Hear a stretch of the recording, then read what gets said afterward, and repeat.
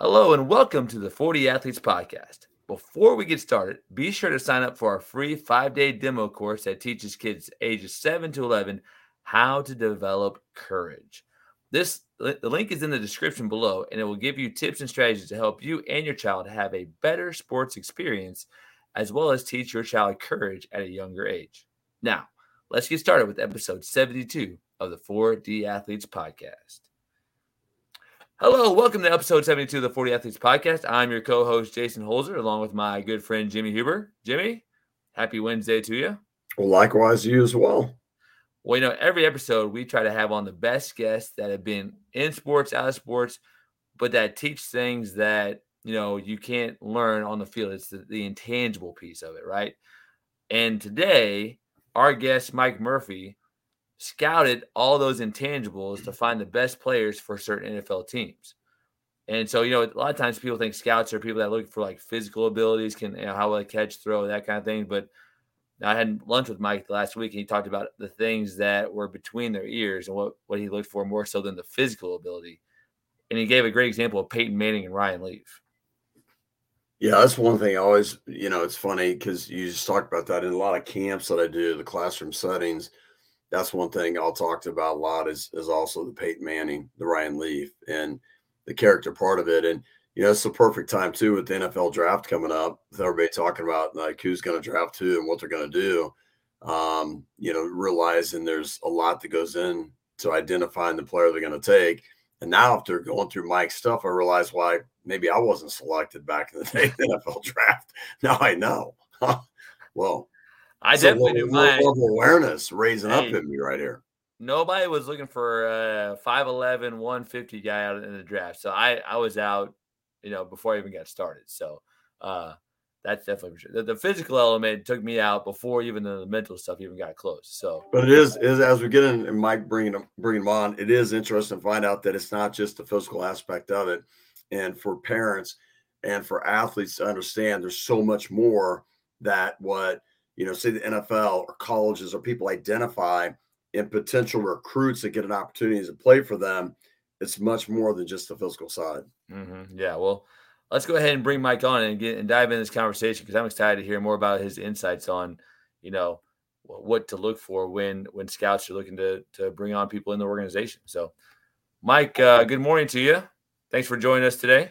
Good morning.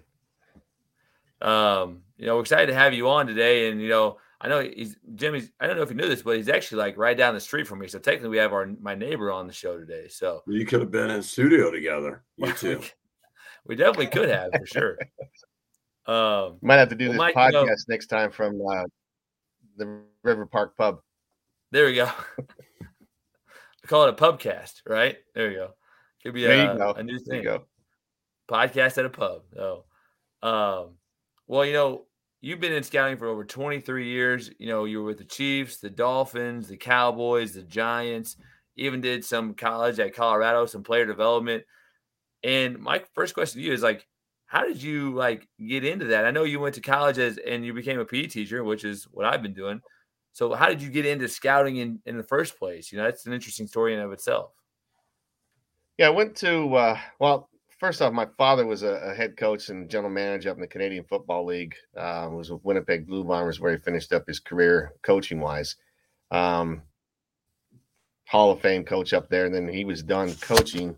And Bill Polian actually asked him to do the recruiting for him or scouting for him up in the Canadian League. So he did the scouting for the Indianapolis Colts during the heydays with Peyton Manning and that sort of thing. So I followed his footsteps into coaching. Was a grad assistant at Iowa State. Before that, I finished up at William Jewell with my phys ed degree, and then I went to grad school at Iowa State, and then started my coaching career. Ended up coaching back up in the Canadian Football League before a friend of mine called and asked if I was interested in scouting back in 96. So it was a long time ago. So came down, started scouting for the Kansas City Chiefs in 96 to 2000. And then just kind of give me a little history. And then a friend of mine asked me to go to Seattle with him in 2000. So I went out there. He's now the general manager, John Schneider. Then another friend of mine who I worked with the Chiefs, he was running the personnel department with the Cowboys and asked me to come work with him down there. And we all went to Miami after that. And when we went to Miami, we found out that actually Jeff Ireland, who was a general manager with the Dolphins, ended up being my wife's cousin. Oh, wow. So kind of roundabout way. Yeah.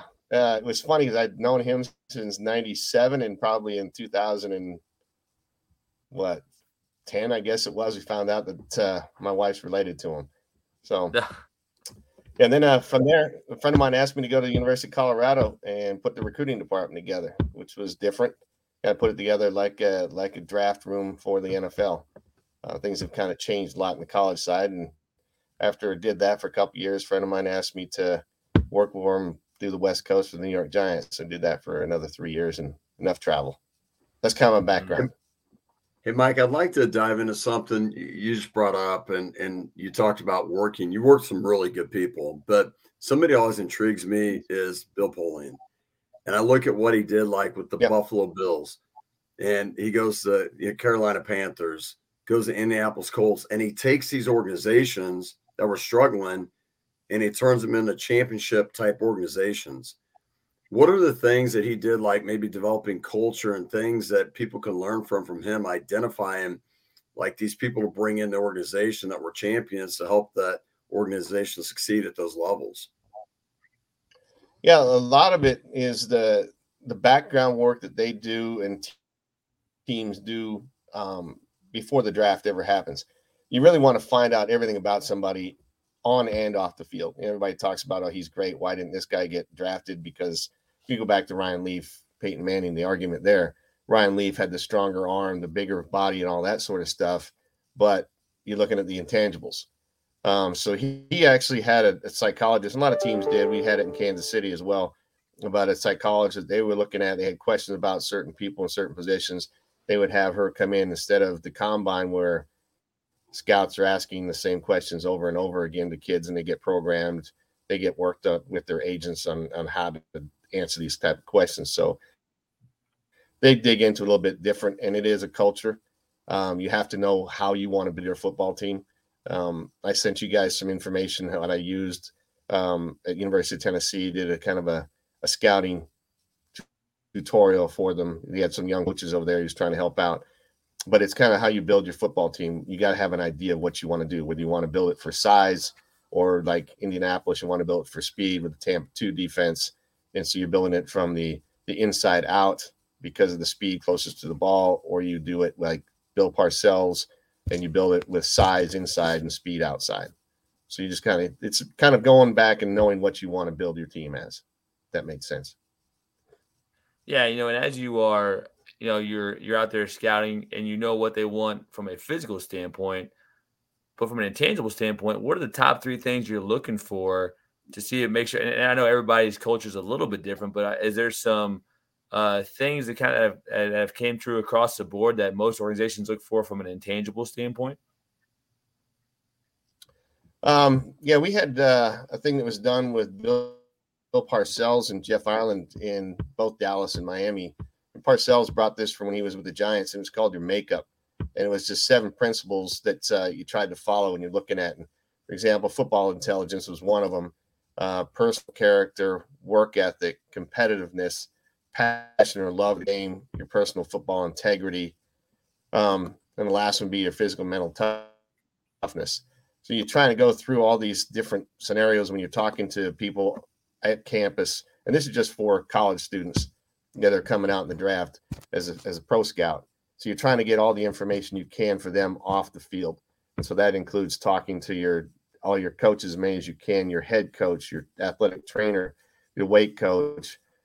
Sometimes you get into the equipment guys because they know those guys more than anybody else. And then you also get into the academic side of it, what those individuals are like, whether they can learn, how they learn, just all the different intangibles you can get. As much information as you can get on the kids is the best thing you can. That's something, Mike, I'll talk to a lot of parents and even athletes and let them know, like, kind of that character part of it. It's that idea. It's like, what are you going to do when somebody of authority is not around, right? Are you going to make the right decisions, right? Are you going to make maybe the cool decisions, Sure. Whatever, but understand everything you do matters. And when people are coming like the NFL or colleges or whatever, they're going to talk to everybody, anybody they can visit with, they're going to talk to about who you are as a person as they're making a decision whether they're going to invest in you. Can you kind of reiterate that and kind of the importance for maybe kids and parents to understand like their decisions and choices truly matter in opportunities that they might get or not get? Yeah. Bill Parcells used to tell us, don't bring me somebody with issues off the field. He goes, I have enough problems as it is for them to learn the playbook and what's going on the field. I don't have to worry about them off the field.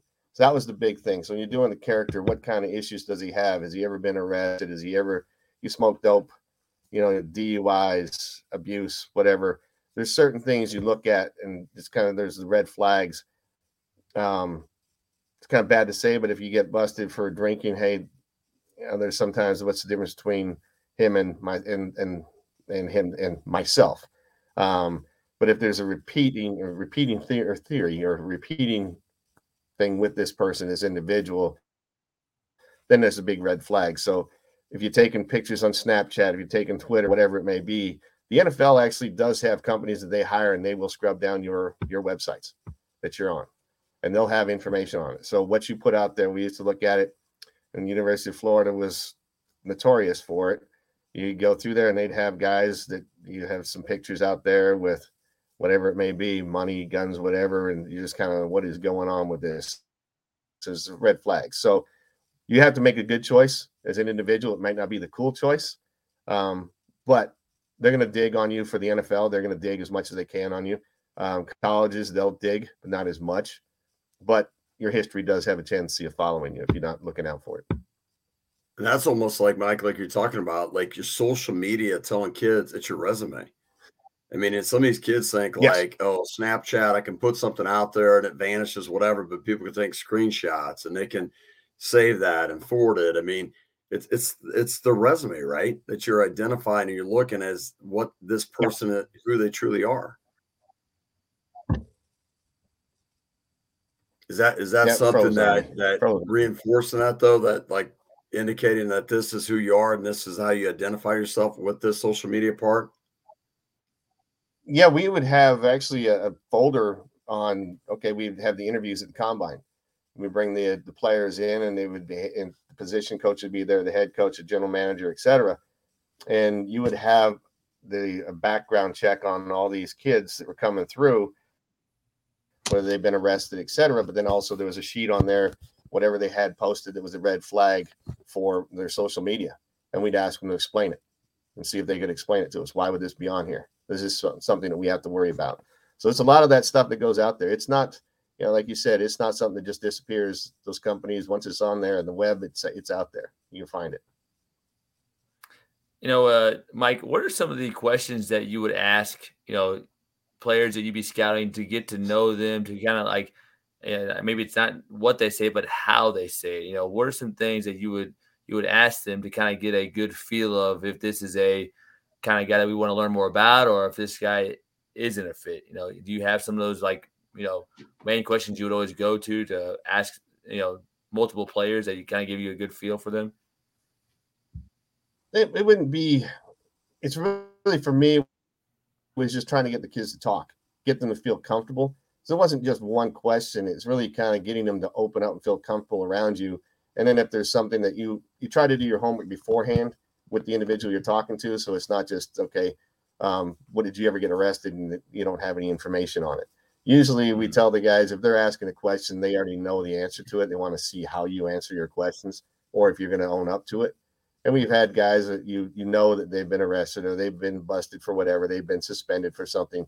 When you ask them about it and they've flat out lied to you, that's a big red flag. So it's more or less trying to own up to it and trying to get an idea of who this kid is and get them to open up to you and get them to feel comfortable. So it's not one set question. Some teams do that, and it's like they have a list of questions they have to ask, but those kids are already, the agents have already gotten to them and talked to them and worked through how to answer the questions. So my thing was just to get them to talk. Yeah, and I love the makeup when you talk about the things you look for. And something I'll reinforce the kids a lot is, you can control two things: your attitude, your effort, right? And you have work ethic on there.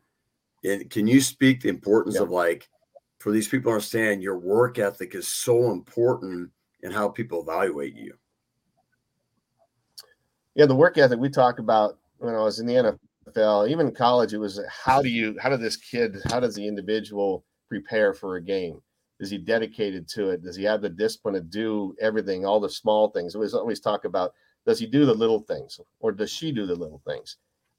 If they're going to pass over and just do the big things, then those little things start to build up, and then it becomes an issue. So it's like, do you enjoy the process of working out, studying film, practicing, doing the extras on and off the field, the weight room, conditioning, practice, meetings, extra study on your own.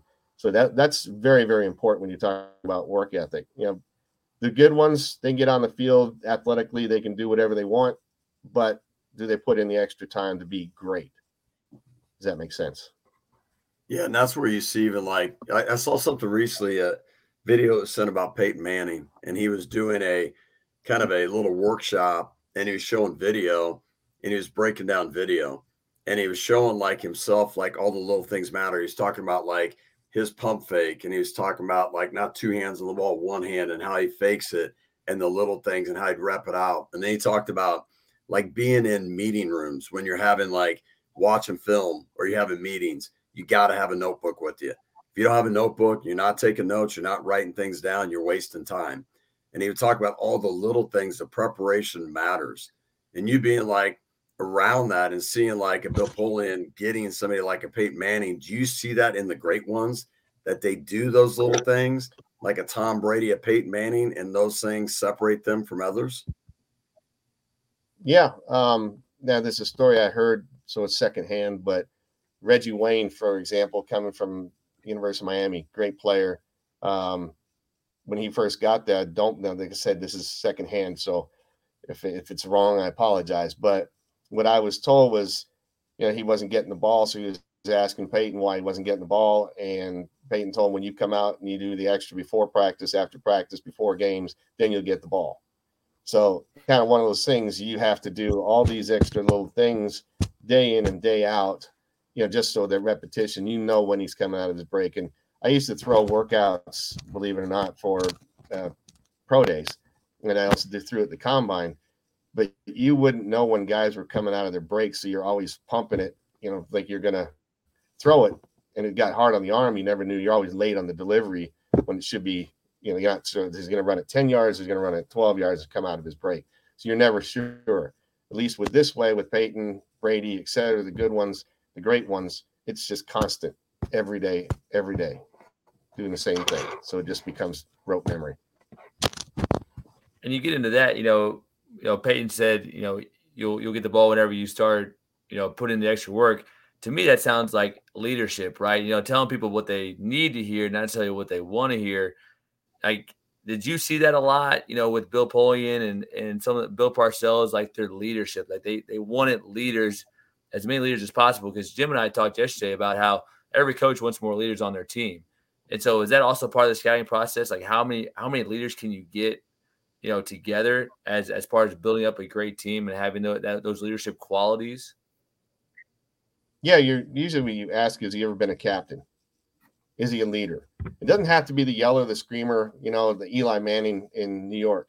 Everybody said, oh, he's not this or he's not that. He was a leader because of what he did on the field. He was a quiet one, where his brother was a lot more vocal, and so was Tom Brady. Drawing a blank, played in Dallas. He's now does Tony stuff Romo. on TV. Tony Romo. Thank you. Drawing a blank. Yeah, so he wasn't yeller or screamer either. But the leadership, there's different ways of leading, but you're looking for those leaders on the field. The more leaders you can get on your football team, the better football character they have, because they know how to put in the time, the things that have to happen. They're not going to try and skirt around the little things that need to be done. You going back into that though, when Jason talked about leaders, what could you tell maybe coaches and parents and that are raising children, that are mentoring athletes? What are things you've seen and you'd recommend to do to help maybe build leadership qualities in individuals? I've got twin 13-year-old daughters, and I got the opportunity to coach them in basketball. Not sure how much they liked it, but I got to coach them. the one thing I always told him, I said, I don't care if you have a bad day. All I want to know is make sure that you are doing your best. I've been there before playing high school basketball and just having a god awful day. But, as long as you try and keep trying, then things start to happen for you. So it doesn't have to be the yell or the screamer. I want you to show the others. That's why I kept telling my girls, show the others what needs to be done. So that's the way they became leaders. You don't have to yell and scream at them. You don't have to do this. They're going to lead by example. So that's what I tried to instill in them. And, with other parents, you'd hope that would be the same thing. Lead by example. You don't have to be the yeller or the screamer. Just do what you're supposed to do every time you're supposed to do it. That's the thing you get into too, Mike. One of the things that you mentioned, the makeup, is a passion, a love for the game. And I see it a lot with youth athletics. And I see kids that get burned out and they don't really enjoy like even playing. They feel like they're kind of forced to play because maybe parents and people are making them play and things like that. And you see individuals that are probably professional and high level college that they don't really love what they're doing per se. Is there a way that we can maybe develop more of a passion, a love for the game and embody that into the athletes and the kids to help them to have more passion for it? The thing that there's probably going to be people that don't agree with me, but I think some of the stuff that really has ruined it is the all year round sports. And so it's like, there's coaches that are making the kids, you have to play this. You can't play anything else. There are coaches in high school are making you can only play one sport. And I always remember the conversation. They had a little piece on Baseball Tonight, and they talked about how much the parents were traveling, spending on all this stuff to try and get their kids to get a scholarship or go to the pros. There's only 1% of the population that ever makes it to the pros, so that play the sport.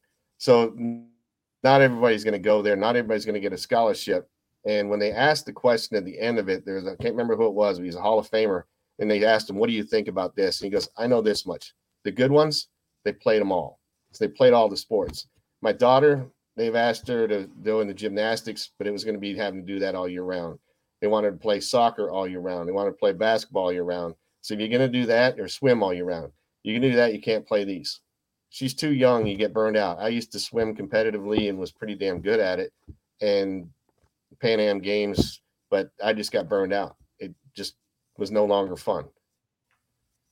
And I'm sure for you, like I'll tell people, I don't know your thoughts on this, is like you said, youth sports, like play different sports. You don't have to play them year round. You can play them seasonal, right? And you can work on your skill sets outside the season and balance it out. And then when you get to high school, you get to maybe you're a sophomore in high school, junior. If you decide you want to play two sports, or you decide you want to focus eventually on one, as you get older, not to say I still think in high school it's great to play different sports, but if you do it at that point, then maybe you can make more of a conscious decision what makes sense, and maybe what you're really good at and you have passion for, and you can focus more on that at that time. Is that maybe a suggestion too that you would kind of give to people? Yeah, absolutely. It's at this age, they don't know, my daughter, I don't know how big she's going to get.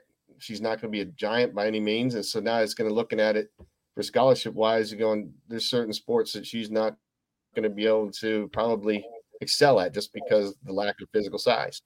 So now you got to start thinking, okay, what can she play? What, if she wants to go on to it, play it in high school, maybe, but you're right. You play as many as you can, enjoy it. They get burned out right after the swimming, for example. It's every day, all day. They go out to the pool and they swim. They go in right now, they're going an hour a day, 5 days a week, and then they got to do something else. Now it's okay. You want to swim year round. Now you got to travel. You got to get up in the morning. I used to go 5 days a week, 5:30 in the morning till 7, then I come back 4:30 to 6, and then 3 hours on Saturday. And I wasn't even a teenager yet. And so you're just doing this day in and day out, and you just get burned out in this one sport. Yeah. But at least I was, I was growing up. I grew up in Canada, so I got to play other sports, basketball and football and soccer. So it was easier. What is it though? If down here, say somebody gets to high school, you got the kids in our high school, and they're focusing on a sport, and they're really that's kind of a concentration, and they want to play at the college level. I want to go past high school, and being at Colorado and developing kind of a recruiting system and identifying kids.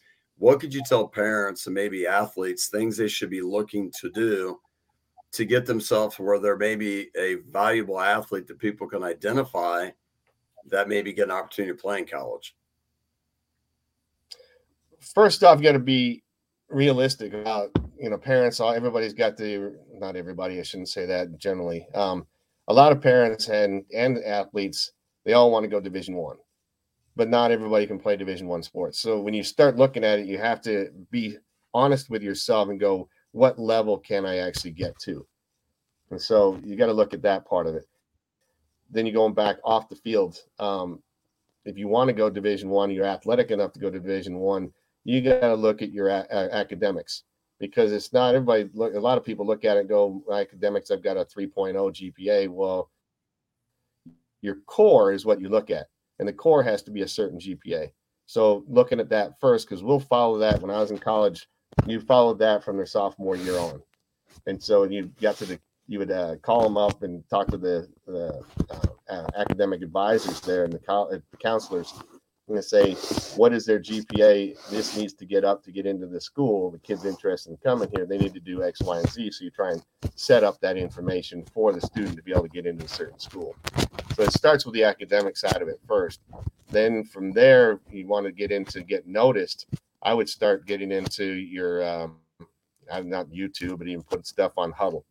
Hudl is a high school. It started out, the head coach at University of Nebraska.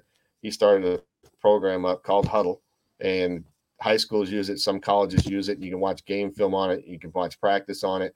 So you can put little clips on there and put a little program together of 2 to 3 minutes of your highlights. And to kind of give it that way, your coaches can get in there and take a peek at it. Coaches like me and probably some others have ADD, so if it gets too long, get tuned out. Yeah.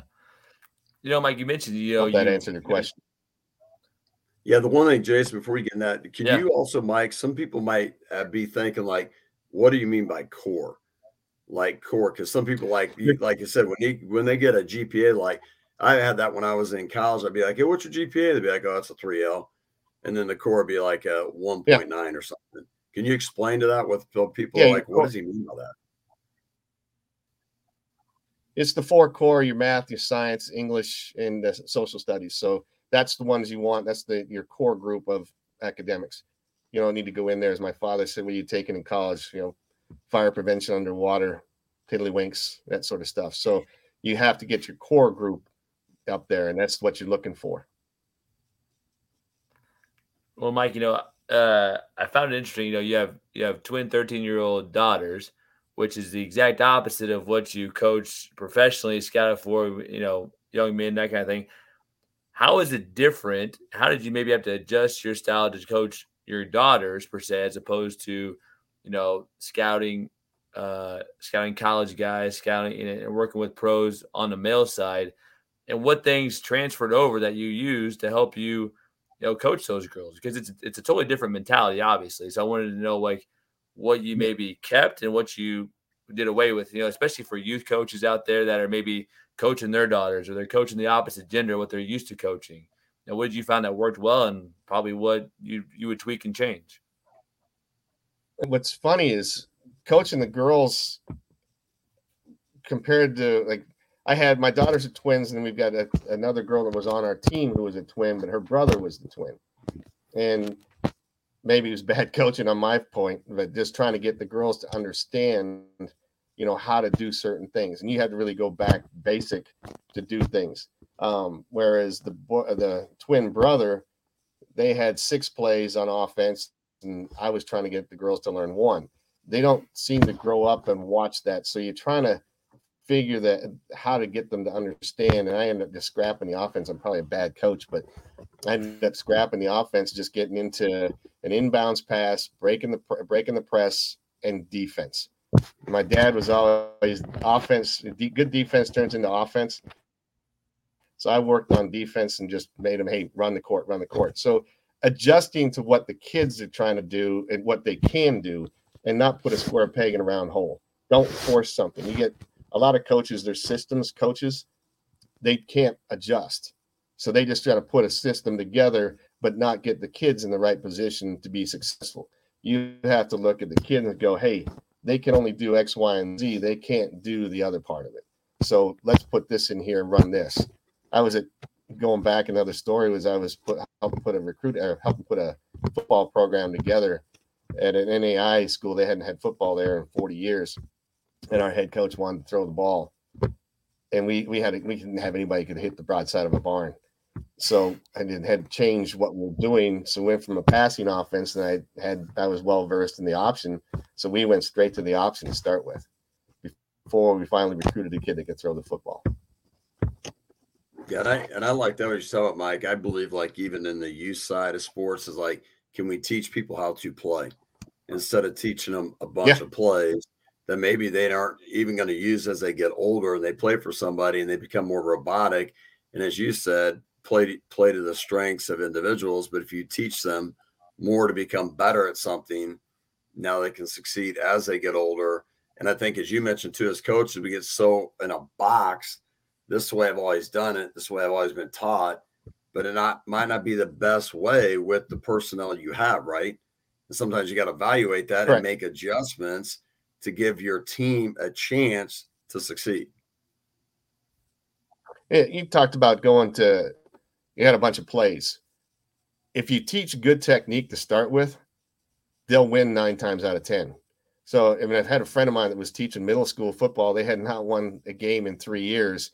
He took over and they went 10-1 his first year. They ran the belly, which is a type of option, but it was simple. You step with this foot, you step with that foot, you step with this. Here's your aiming point. And it was just time and time and time again. They weren't the biggest, they weren't the fastest, but they got the angles. They knew where to go. They knew everything.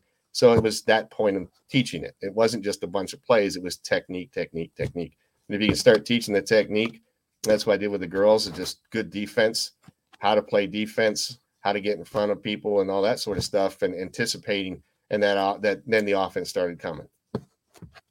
Well, as you said too, Mike, you start creating getting the basketball tournament, because I'm a defensive guy. I love defense. I think defense travels, and you can rebound in defense. You can be really successful. You might not shoot it extremely well. You can turn over a little bit, but if you have that every game going for you, you give yourself a chance. And as you mentioned, you create offense off your defense, get out, create numbers, right, attack, create advantages for yourself. But something I'd like to, you talk about the makeup, and you talk about the things that are part of the makeup, and you mentioned in it coachable. And I think not only coaches, we need to be coachable, look within and find better ways, but always talking to athletes about, you got to be coachable. You got to become better, more coachable, right? What is it to be coachable? How do you recommend athletes to do certain things that they become this coachable athlete? For them, listening to your coach and believing what they're talking to you and telling you. And a lot of times when you start teaching somebody something new that they haven't done, they get frustrated.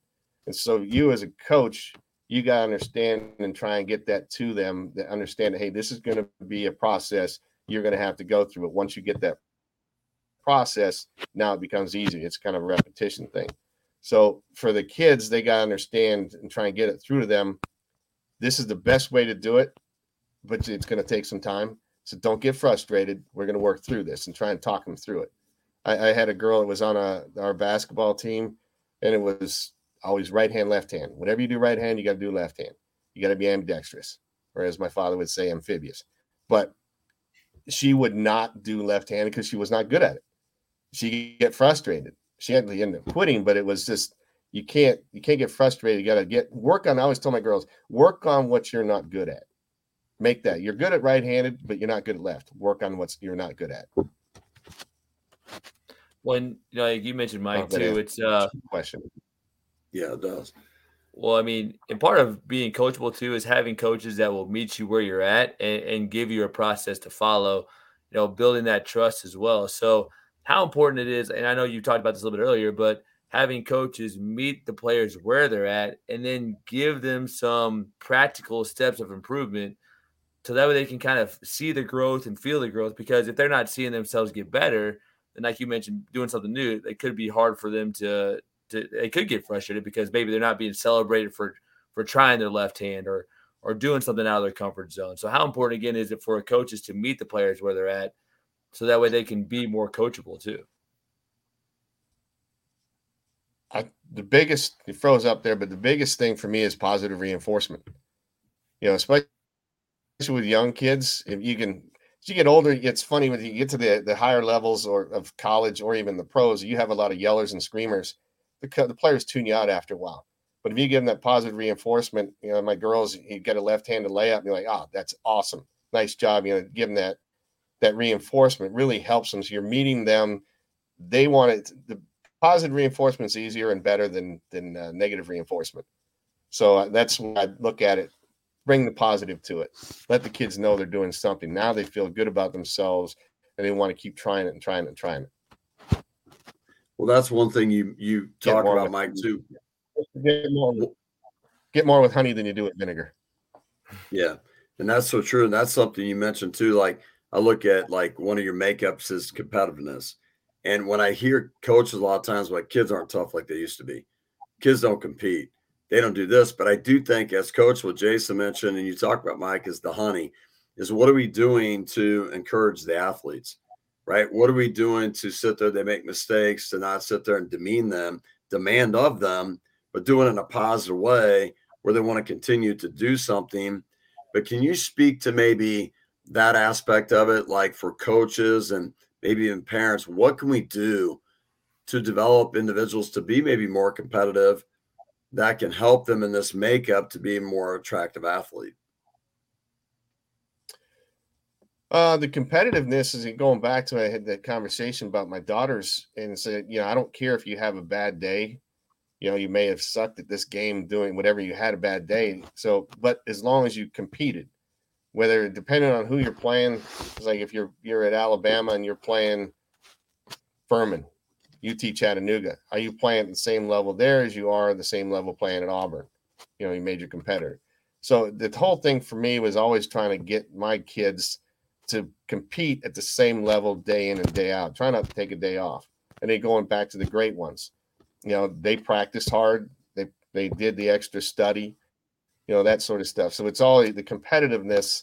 You're competing with yourself every day, and then you're competing against the individuals you're playing against or practicing against. Yeah. Well, Mike, we always hey, Jace, real quick. I know you're going to 4 Qs, but I wanted to go into something with Mike on that. Mike, when you talk about that, though, the competitiveness, I agree with you on the sense that I think as coaches, we have to get out of the scoreboard. We focus too much on the scoreboard. Yeah. And you said it could be like Alabama playing Furman. You don't see Nick Saban sitting there because they won, 42-14. He might not be happy because they weren't the best version of themselves, right? And they weren't sitting there focusing on each and every play, the little things that mattered. And that's what I'll tell athletes when I'm coaching them. They're like, who are we competing against? Not against them, against ourselves. Every possession matters. We're going to be the best version of ourselves in everything we do. Win or lose, scoreboard. You know how it is. You could lose a game, play against a team that's really good. You played really, really well, and everybody's disappointed. So is that something too, like just reinforcing, compete against yourself, be the best version of you in everything you do? Yeah, that's where you get, you get into tape watching, film watching. You're always looking at your technique. So what foot are you supposed to step with? Where are you supposed to aim? What's your aiming point? How deep are you running your routes?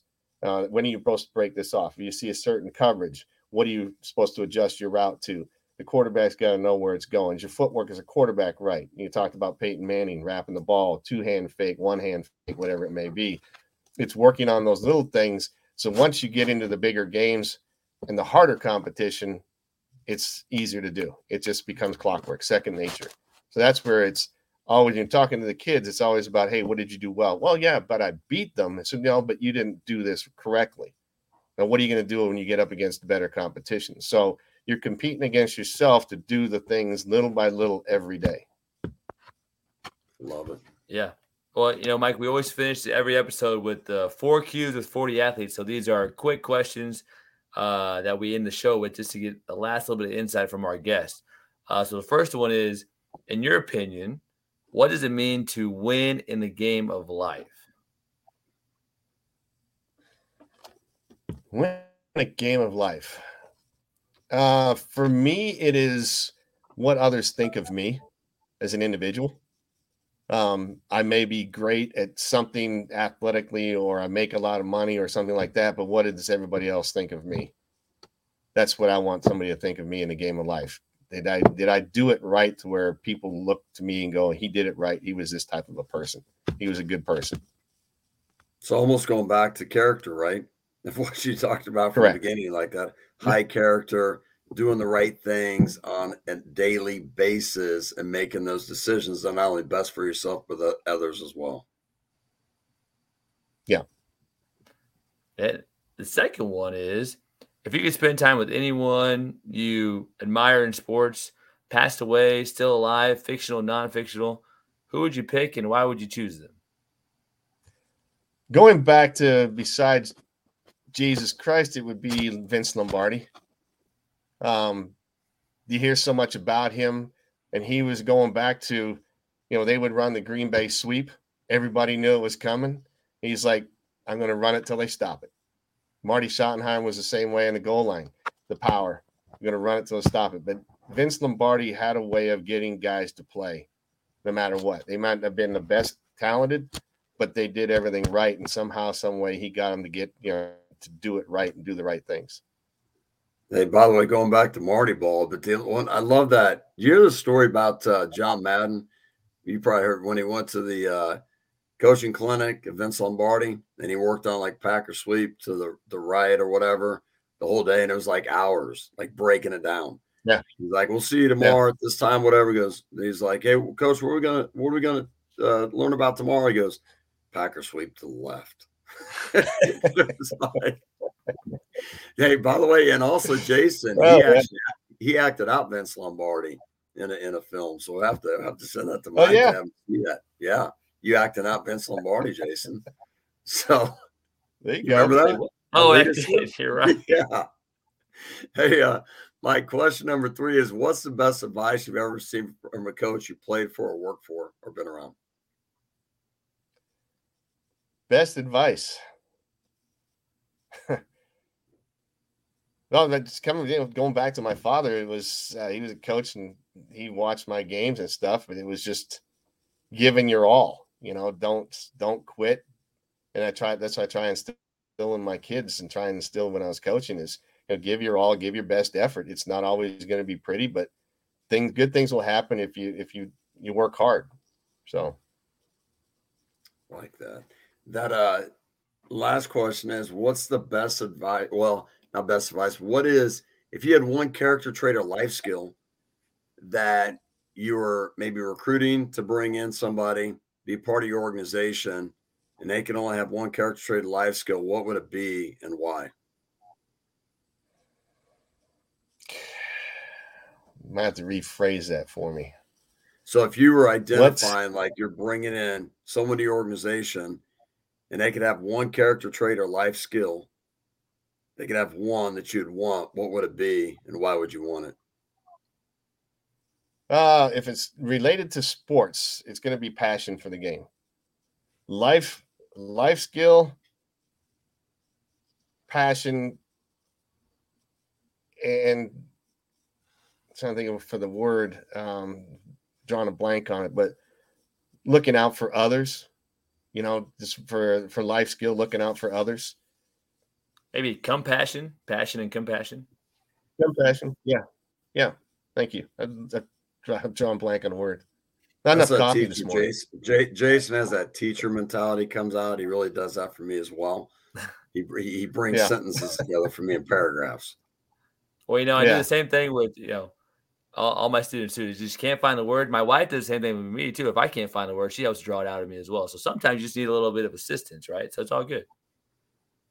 Usually I get this, that's the word. Well, Mike, thanks for joining us today and sharing with us a lot of great insights, quite frankly. I know you're working with Hollis and Miller right now, and where can people learn more about what you're doing with them? How can they connect with you? And just, get in touch with Mike Murphy. Well, I'm on LinkedIn most of the time. I don't through Twitter as much as I probably should, but I'm working business development for Hudson Miller, and a lot of that goes back to using the skills I had as a recruiter, as a coach. You're building relationships with kids, with people, and so you're building those relationships in business development. That helps out. It's just a matter of talking to people, get them to open up and feel good about who you are and what I'm about and what our company is doing. Hey, Mike, real quick though, the draft is the 28th. The Chiefs, they traded Tyreek, got all these draft picks. Man, who are they picking in the first round? Who are they picking with the 2? I don't know. It's you also need a pass rusher. They've got a couple of receivers they signed, and Juju Smith and what's his name out of Green Bay. So you got some speed there. You got a good route runner, Juju Smith. Scanlon, is that right? It's Valdez Scanlon or something like that. Yeah. So you think they go edge rusher and then another receiver? I would guess edge rusher, corner, safety. Yeah, I would go defense. That would be my guess. It's crazy you think about it. In the NFL, you've been around. The salary cap has changed so much. I remember growing up when I'm 50, so when I was growing up, it was like, the Dallas Cowboys, the Pittsburgh Steelers, and the 49ers and the dynasties they had. And those players, like they stayed with the organization for so many years. Now with the cap and, players leaving, and you got to decide, you want to keep maybe this player, but are you going to pay him this amount of money? And then you can't afford to put your roster together of having linemen and protecting your quarterback and other positions and things like that. And sometimes you got to make a decision of letting somebody go to pick up maybe draft picks to replenish your roster, right? Well, yeah, it's they saved $70 million. With Tyreek, he got 72.2, is what I read, to go to Miami. But those are tough decisions. You try and keep your core together, but if you're gonna sell the farm for that position, and that can hurt you. So you got to make tough decisions on actually the core of what your best group is to win. And okay, Tyreek is a good player. Don't get me wrong, but in the best interest of this team, can we go out and get somebody that's comparable or a lesser version, but still be successful in that position he's playing? So you got to look at it. Your quarterback is the biggest one. As long as if you can win early before his second contract hits, you got a good chance of winning it all. But once that second contract hits, now you're trying to scramble around, trying who do we keep, because you're taking $30-40 million out of that cap all of a sudden. Yeah. Well, Mike, again, thanks for joining us today, and enjoy the rest of your Wednesday. We'll talk to you soon for sure. Guys, thanks for having me on. Appreciate it. Thanks, Mike. Appreciate it as well. Well, Jim, teaching our youth courage is another step we can take in proactively preventing suicide in our society and lowering anxiety. And that's why we gave, courage in our demo link in the description here, as available for all of our listeners and all the people that just to go in and teach your kid courage. But if you want to learn more about 40 Athletes, Jimmy, where can we send them so they can get more information?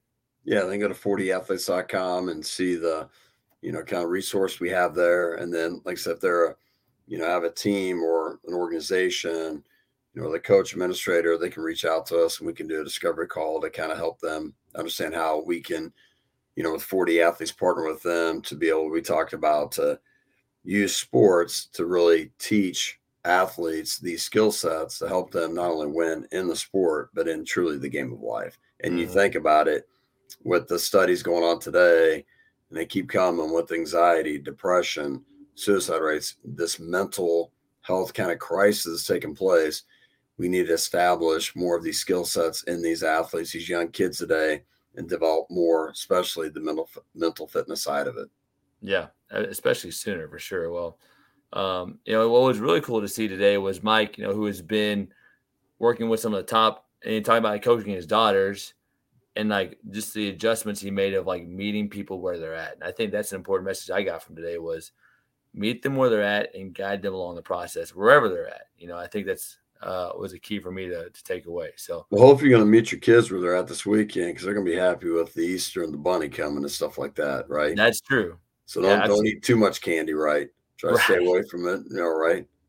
I try to be a good example and not eat it, and then have them make the choice of what they want to do or not. But yeah, are you gonna dress up as a bunny this weekend? No?